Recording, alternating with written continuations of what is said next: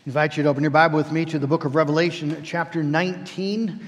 Book of Revelation, chapter 19. We've come, you're going to find as we enter the final chapters here of the book of Revelation, we're coming to the end of the history of the world. And the scene that we have in this morning is a scene of the rejoicing in heaven as God has brought his judgment on all that is evil and on the devil and the beast. And the saints in heaven are rejoicing. And that's the picture we have this morning here in Revelation chapter 19. I'm going to read the first 10 verses of Revelation 19.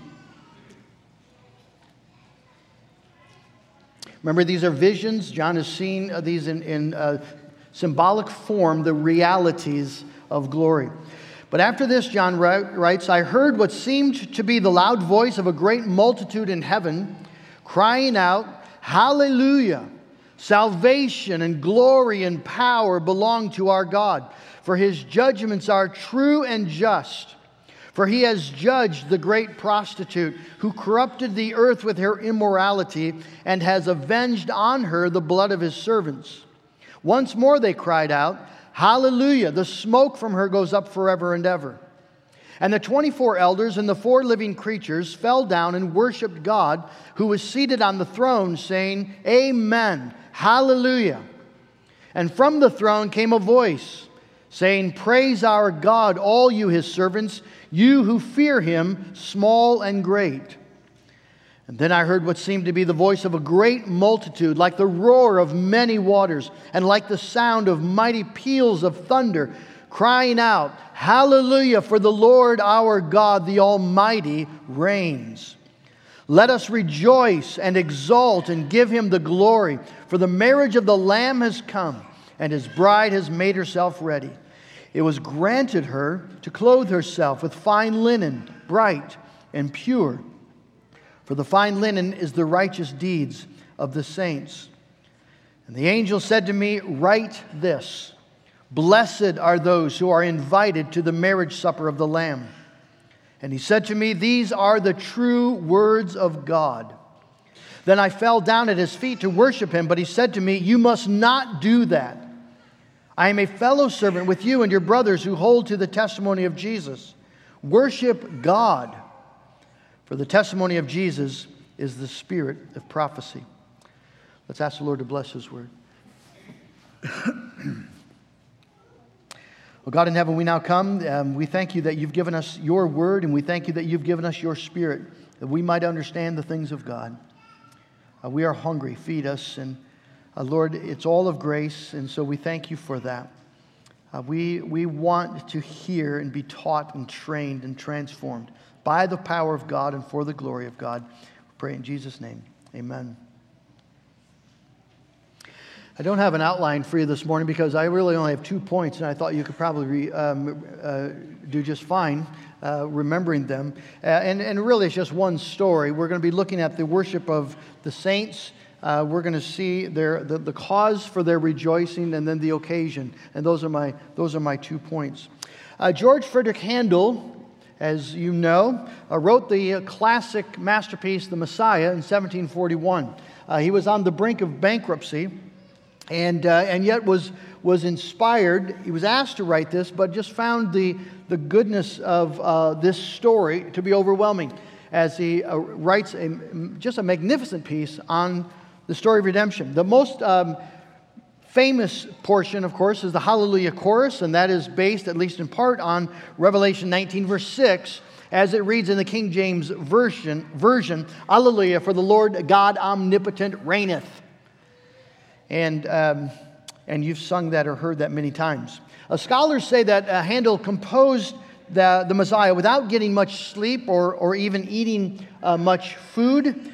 When his assistants brought him meals, they were often left uneaten. They would often find him in tears as he composed. When he completed the Alleluia chorus, he told his servants, I did think I saw all heaven before me and the great God himself seated on his throne with his company of angels. And that's the sense that we should have this morning as we come to Revelation 19, that Jesus is opening the veil again so that we can see into heaven itself and the worship that's taking place there. The reverberating, thunderous anthems of the saints and angels in heaven are summarized in this text 4 different times. You have the word hallelujah. It's the only time you have the word in the whole New Testament. And 4 times it shows up here in the book of in chapter 19 of Revelation. The song of heaven is praise the Lord. That's the song of heaven. Praise the Lord, praise the Lord, praise the Lord. Just to quickly set this text in its context to catch us up again, for the past 13 chapters, ever since chapter 6, Jesus has been showing us the sovereign purposes of God being carried out in the world right now, as God is at work to save His people and God is at work to judge His enemies. And Jesus has shown us the spiritual principalities and powers that are at work behind the headlines, right? We read the headlines and we hear of natural disasters and great tragedies and awful crimes. We read the headlines, but Jesus is showing us the story behind the story. You could even say Jesus is showing us the story behind the story behind the story, because He not only tells us the principalities and powers that are at work behind the headlines, but Jesus tells us the grand purpose of God behind the principalities and powers. That God is at work in all things to accomplish His saving purposes for His people and to bring judgment on the devil and all that belong to him, and to bring everything into its final glory, a new heaven and a new earth. That's what God's about. And so now as we approach the end of the book, the stories, the visions are going to be increasingly about the end of time. Jesus wants us to know how the story will end. And it will end, we're told here, with a wedding. And we're going to see that again in the coming chapters. Those who belong to the world will find the end of the world, the end of everything. But those who belong to Christ will find that the end of this world is the beginning of everything we hoped for. That the end of all things is the beginning of all blessedness. The angel specifically says to John, write this, make sure you get this down. Blessed are those who are invited to the marriage supper of the Lamb. There is no blessing in all the universe, in all time, more blessed than this one. Blessed are those who are invited to the marriage supper of the Lamb. Blessed are those who belong to Christ as His bride. You might have noticed that then chapter 19 feels and sounds very different than the chapters before, particularly 17 and 18. There we're told of God's judgment on the harlot, the great prostitute, who defiled the earth with her immorality, and as she is judged, the world laments and mourns and wails in grief for all that they've lost. And loss is the great theme of those chapters, as we have that resounding, repeating, nevermore, nevermore, nevermore. All the things that make up life in this world, political parties and family affairs and economic activity and arts and crafts and sports and eating and drinking, all of that comes to a definitive and eternal end when Jesus returns.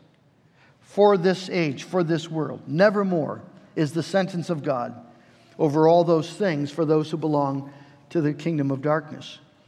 And so you have all the mourning, all the lamenting for all that's lost. But now in chapter 19, in stark contrast, we have the song of the saints. And it is in contrast to the lament for loss. It is in an ecstatic, thunderous anthem of praise, of thanks and worship and glory to God and to the Lamb. So if never again is the theme of the songs of hell, hallelujah is the theme of the songs of heaven. Hallelujah, praise the Lord. And so as I said, let's first then just look at the cause in verse 19. Why are the saints singing? Why are the angels of heaven singing hallelujah? Well, we're first told that they're singing this because of the judgments of God. Verses 1 and 2, I heard what seemed to be the loud voice of a great multitude crying out, Hallelujah! Salvation and glory and power belong to God, for His judgments are true and just. For He has judged the great prostitute who corrupted the earth with her immorality and has avenged on her the blood of His servants. Now, there might be something within you that shrinks back a little bit, and you wonder, is it okay for God's people to rejoice over God's judgments? Is it okay to rejoice when the smoke of Babylon, the great city, goes up forever and ever? Well, we might think it would be more Christian to weep over the world and to weep over the judgment of this world. I mean, wouldn't it be more Christian to act like Jesus did, as Jesus wept over Jerusalem? It's a fair question. And it is certainly Christ-like to grieve over a lost world. Paul the Apostle wept over the unbelief, the stubborn unbelief of Israel, of the Jews in his day. He mourned their unbelief, their refusal to accept Jesus as their Messiah. He grieved when he was in Athens and he saw all the idol worship to all these gods, and yet they don't know the true and living God. And we as God's children today, we should feel the weight of people all around us who are living just their short little life in this world with no sense of what is to come. No sense of their obligation to worship the God who created them. No sense of the glory that awaits those who come to know Jesus Christ. No sense of the terror of being cast into hell, the judgment of God that awaits everyone who does not know and love Christ. We should feel the weight of that. But that grieving is a gospel grieving for the gospel age. There will be no mourning or grieving in the new heaven and the new earth. Not even for the lost world. Remember, the Jesus who wept over Jerusalem is the same Jesus who judged Jerusalem. The same Jesus who died so that sinners could be saved is the same Jesus who at the end of time, when the gospel age is completed and the elect have been gathered in, it's the same Jesus then who will, we're going to read in the following verses of chapter 19, come as a great warrior, King of kings and Lord of lords, and judge the nations. And so that grief is appropriate now, but it's in some way it's not going to be appropriate in the new heaven and earth. And one of the things that will help us with that is to realize that when we get to heaven, we're going to see things correctly, as they are, or we'll see things the way that the saints and angels here in Revelation 19 see them. In the world that we live in today, if I would ask you, what's the most valuable thing in the world today, you would say, people, my family. When I was a young teenager, our house burned down, and we stood there out in the farmyard, watching it collapse with all of our stuff in it, and we just congratulated each other, right? Celebrated. Everyone's out. Everyone's safe. People matter, and they do matter. But in heaven, you will immediately recognize that there is something that matters more than people. That the glory of God is the ultimate value, and that everything that offends or violates or rejects, ignores the glory of God is actually the essence of evil and must be judged. See, I'm convinced that when we finally stand in the presence of Jesus, face to face, and in the presence of God the Father, we will say over and over, I had no idea. I had no idea. I had no idea that God was this glorious and this good. Never comprehended. We're promised that'll be true. You see, God and the glory of God is the ultimate value of the universe. The primary obligation that drove Jesus to the cross was not fundamentally the value of the human soul, but the value of the glory of God. That's why he prays in John 17, Father, the hour has come. Glorify your name. You see, the deepest necessity is that the Father be worshiped and that the Father's saving purposes be fulfilled. And so the primary purpose of the cross was to magnify the glory of the justice and mercy and love and truth and grace of Almighty God. That was the ultimate purpose.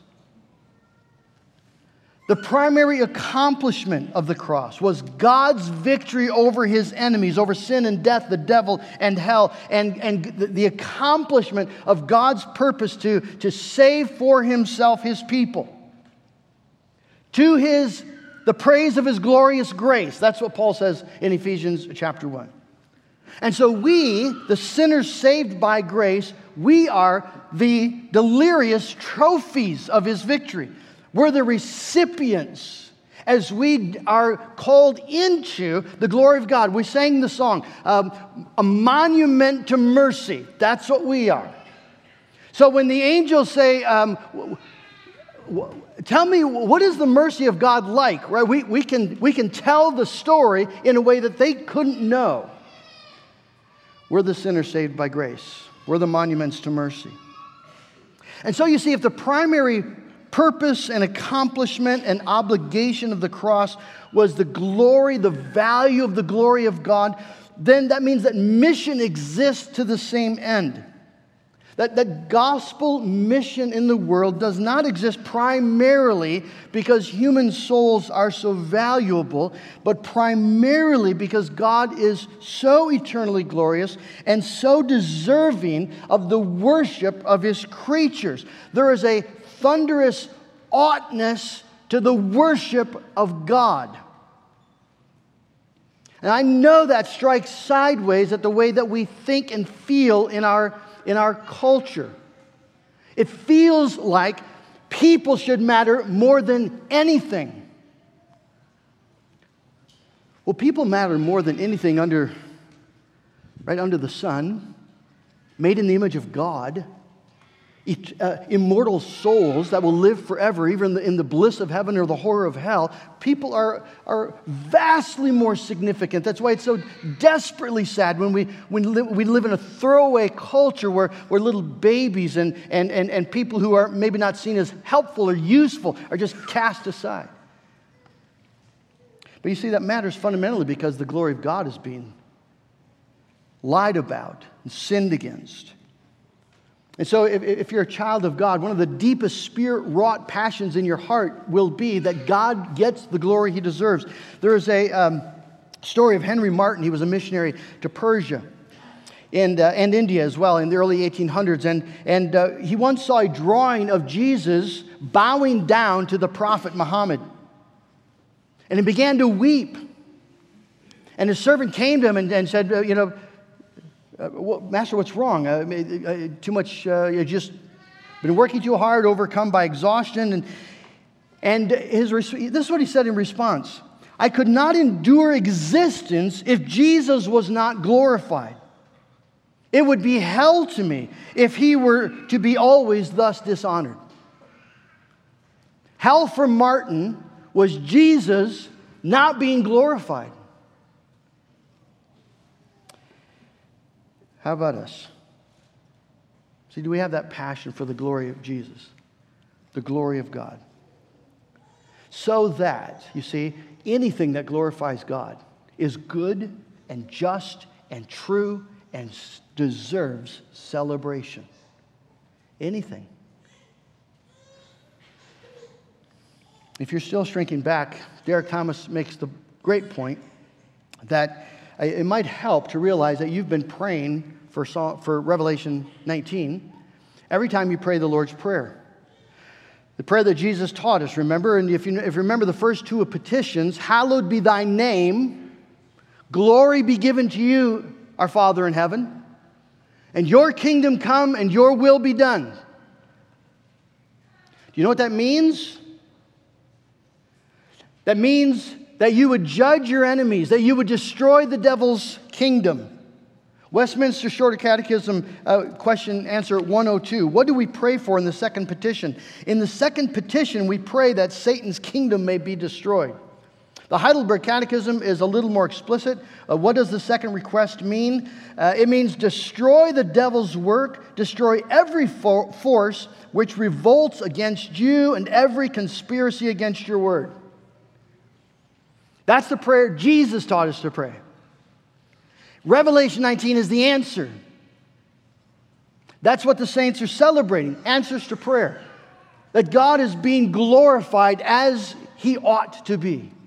The devil has been condemned and judged, and every force opposed to the glory of God has been sentenced to everlasting condemnation, as it ought to be. And so this song is all about the victory of God and the glory of God. Salvation and glory and power belong to God. Can you just hear that thunderous, thunderous anthem? Every voice in unison. God is the saving God. God is the glorious God. He is the mighty God.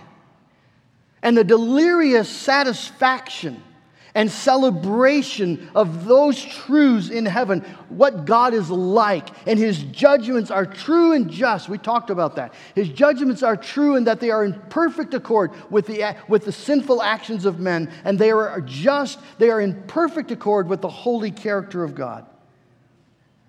And the evidence, He has judged the great prostitute and avenged on her the blood of His servants. What would we think of a father who watched his children being beaten brutally by a stranger in the front yard and then sighed and turned around and went back and grabbed a beer and sat down to watch TV? You would think that man is a wretch of a man. The saints of heaven rejoice because God has avenged the blood of His children. The prostitute, remember, the spirit of this age, was drunk on the blood of the saints. She had delighted in putting to death God's children. She had waged war with the bride, Jesus' bride. What husband worth his salt would do nothing as his bride is assaulted? Jesus is the just King of heaven. Our Father is a just Heavenly Father. And the celebration of the saints is that God has acted. His judgments are true and just. You see, everything wrong here has been made right to the glory of God. And the joy of the saints is that it will forever be that way. So verse 6, then I heard what seemed to be the voice of a great multitude, like the roar of many waters and like the sound of mighty peals of thunder. He's just saying, I'm trying to describe, it's like. And the picture you get is just this incredible, resounding anthem of praise. Hallelujah. For the Lord our God, the Almighty reigns. And the tense of that reigns means it's a reign that is full and complete and forever. Friends, this is the world as it should be. The devil and all of his hosts destroyed. Jesus, the Son of God, reigning in all glory with all power and all dominion to the glory of God the Father forever. And to see that's glory. The glory of heaven will not just be your personal experience of you don't hurt anymore. Or even the joy of being perfected. I can't even imagine the joys of that. But that's not the glory of heaven. The glory of heaven is God. The glory of heaven is seeing that everything is now according to the purpose of God and for the glory of God. And that's exactly what your soul most deeply hungers to see. And nothing then, you see, is allowed to come in the way of that. John, this godly old man, this apostle, friend of Jesus, right, is rebuked by an angel because when John hears this message and senses the glory of it, he falls down at the feet of the angel to worship him, and he gets rebuked. Don't do that. It's very sharp. Don't you dare do that. Why? Because I'm just a servant like you. Worship God. God alone is worthy of worship. And when you know the glory of God, anything that denigrates from the worship of that God, even a godly old apostle kneeling before an angel, is offensive. God alone, God alone, God alone is worthy of our worship. And that will be the experience of heaven. And then secondly, finally, we see the occasion. Let us rejoice and exalt and give him the glory. That's exactly the point. Rejoice and exalt and give him the glory, for the marriage of the Lamb has come and his bride has made herself ready. Friends, human history begins and ends with a wedding. At the beginning of time, God made a man. And then he opened that man's side and formed from the rib a woman to be his lover and companion and his helper. And together they are invited to explore and delight in the glories of God's new creation and reign over it. It was beautiful. It was very good. And in the end, we read of another wedding, and once again we see a beautiful bride, and once again she's been created from the pierced side of the man, from the wound that Jesus suffered on the cross. And as a bride now prepared for him, she's given to him to delight in all the glories of a new heaven and a new earth, and to reign with him forever. And it is very, very good. In the book of Genesis, we see that Eve was presented to Adam without spot and with great joy. And that's exactly how the bride is presented here as well. She's no shame. She's clothed. She's clean. She's pure. Verse 8, it was granted her to clothe herself with fine linen, bright and pure. For the fine linen is the righteous deeds of the saints. Fine linen in the Old Testament is the clothing of priests. Those who have been sanctified to the service of God. Those who are allowed access into the presence of God. And that's exactly what we have here. And friend, the burning question of your life has got to be this: how do I get that clothing? Because you will not enter into the marriage feast of the Lamb without it. No one will.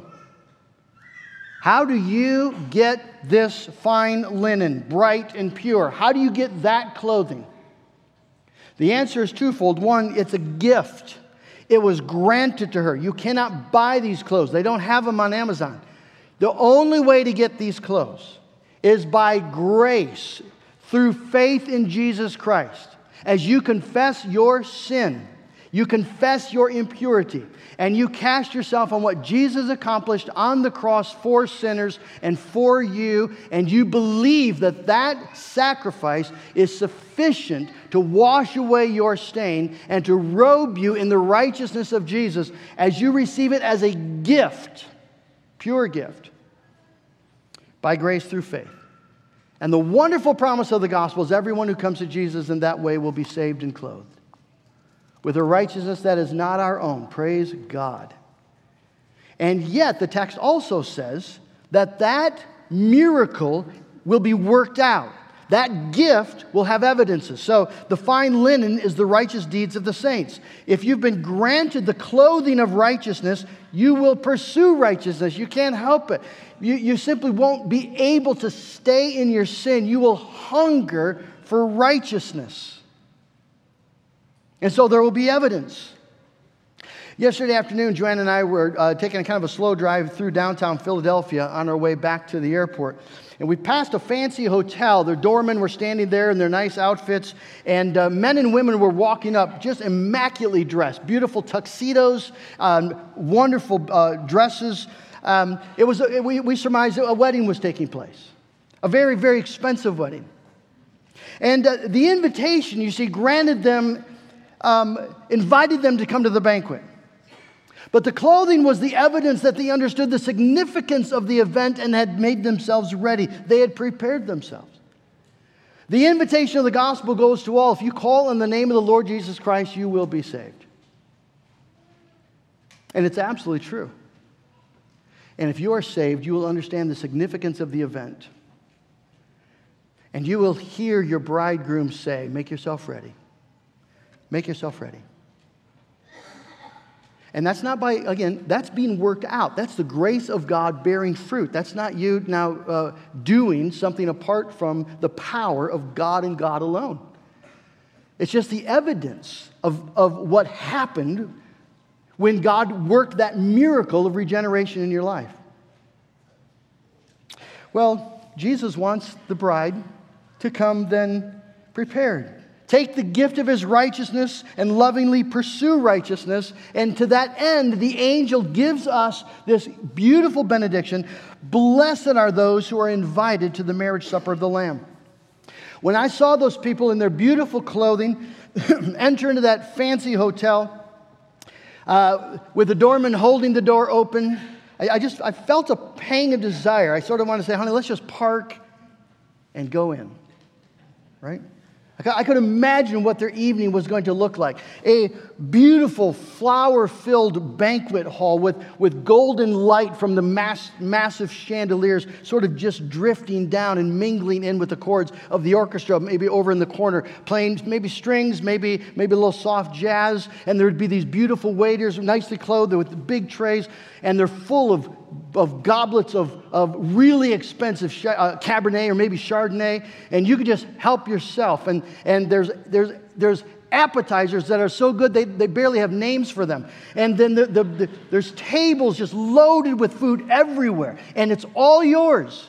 And you get to be there and soak in the ambience and soak in the splendor of it with all these beautiful people who are smiling and dancing and talking, celebrating. That sounds like a really good night.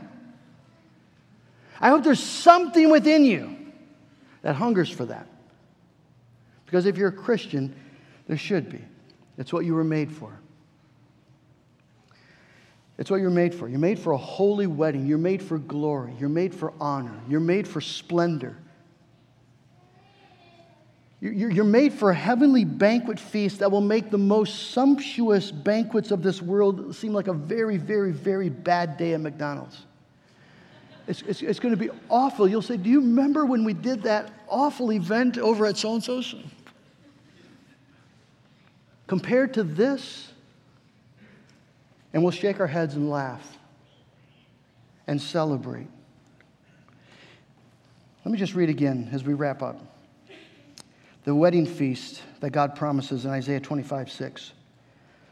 On this mountain, the Lord of hosts will make for all peoples a feast of rich food, a feast of well-aged wine, of rich food full of marrow, of aged wine well refined. And he will swallow up on this mountain the covering that is cast over all peoples, the veil that is spread over all nations. He will swallow up death forever, and the Lord God will wipe away tears from all faces, and the reproach of his people he will take away from all the earth, for the Lord has spoken. And it will be said on that day, behold, this is our God. We have waited for him that he might save us. This is the Lord. We have waited for him. Let us be glad and rejoice in his salvation. Let's pray together. But God in heaven, you lay before us glorious things. Things that are eternal. Things that are saturated with the glory of God. Things, Lord, that are so magnificent and beautiful, it's hard for us to imagine them. And yet, this is what you have promised us in Jesus Christ. And the evidence of that promise is before us this morning in a table, in bread and wine, as you invite us today to feast by faith at the banquet table of heaven, with eager anticipation of the day when faith will give way to sight. And Lord, I pray then that we would gather your people, your bride, confessing our sin, rejoicing in your salvation. And that we, Lord, today would hear you convince us again, blessed, blessed are those who are invited to the marriage supper of the Lamb. And Lord, this morning, for those who do not know if they've been invited, who do not have the Spirit bearing witness to their heart that this is true, I just pray that you'd give the ability, Lord, to call on the name of the Lord today and to find that the invitation is true for them as well. That Jesus is the Savior of sinners and delights to make those who've made shipwreck of their life into his glorious bride. So all the praise and all the glory goes to him. Amen. I'd like to invite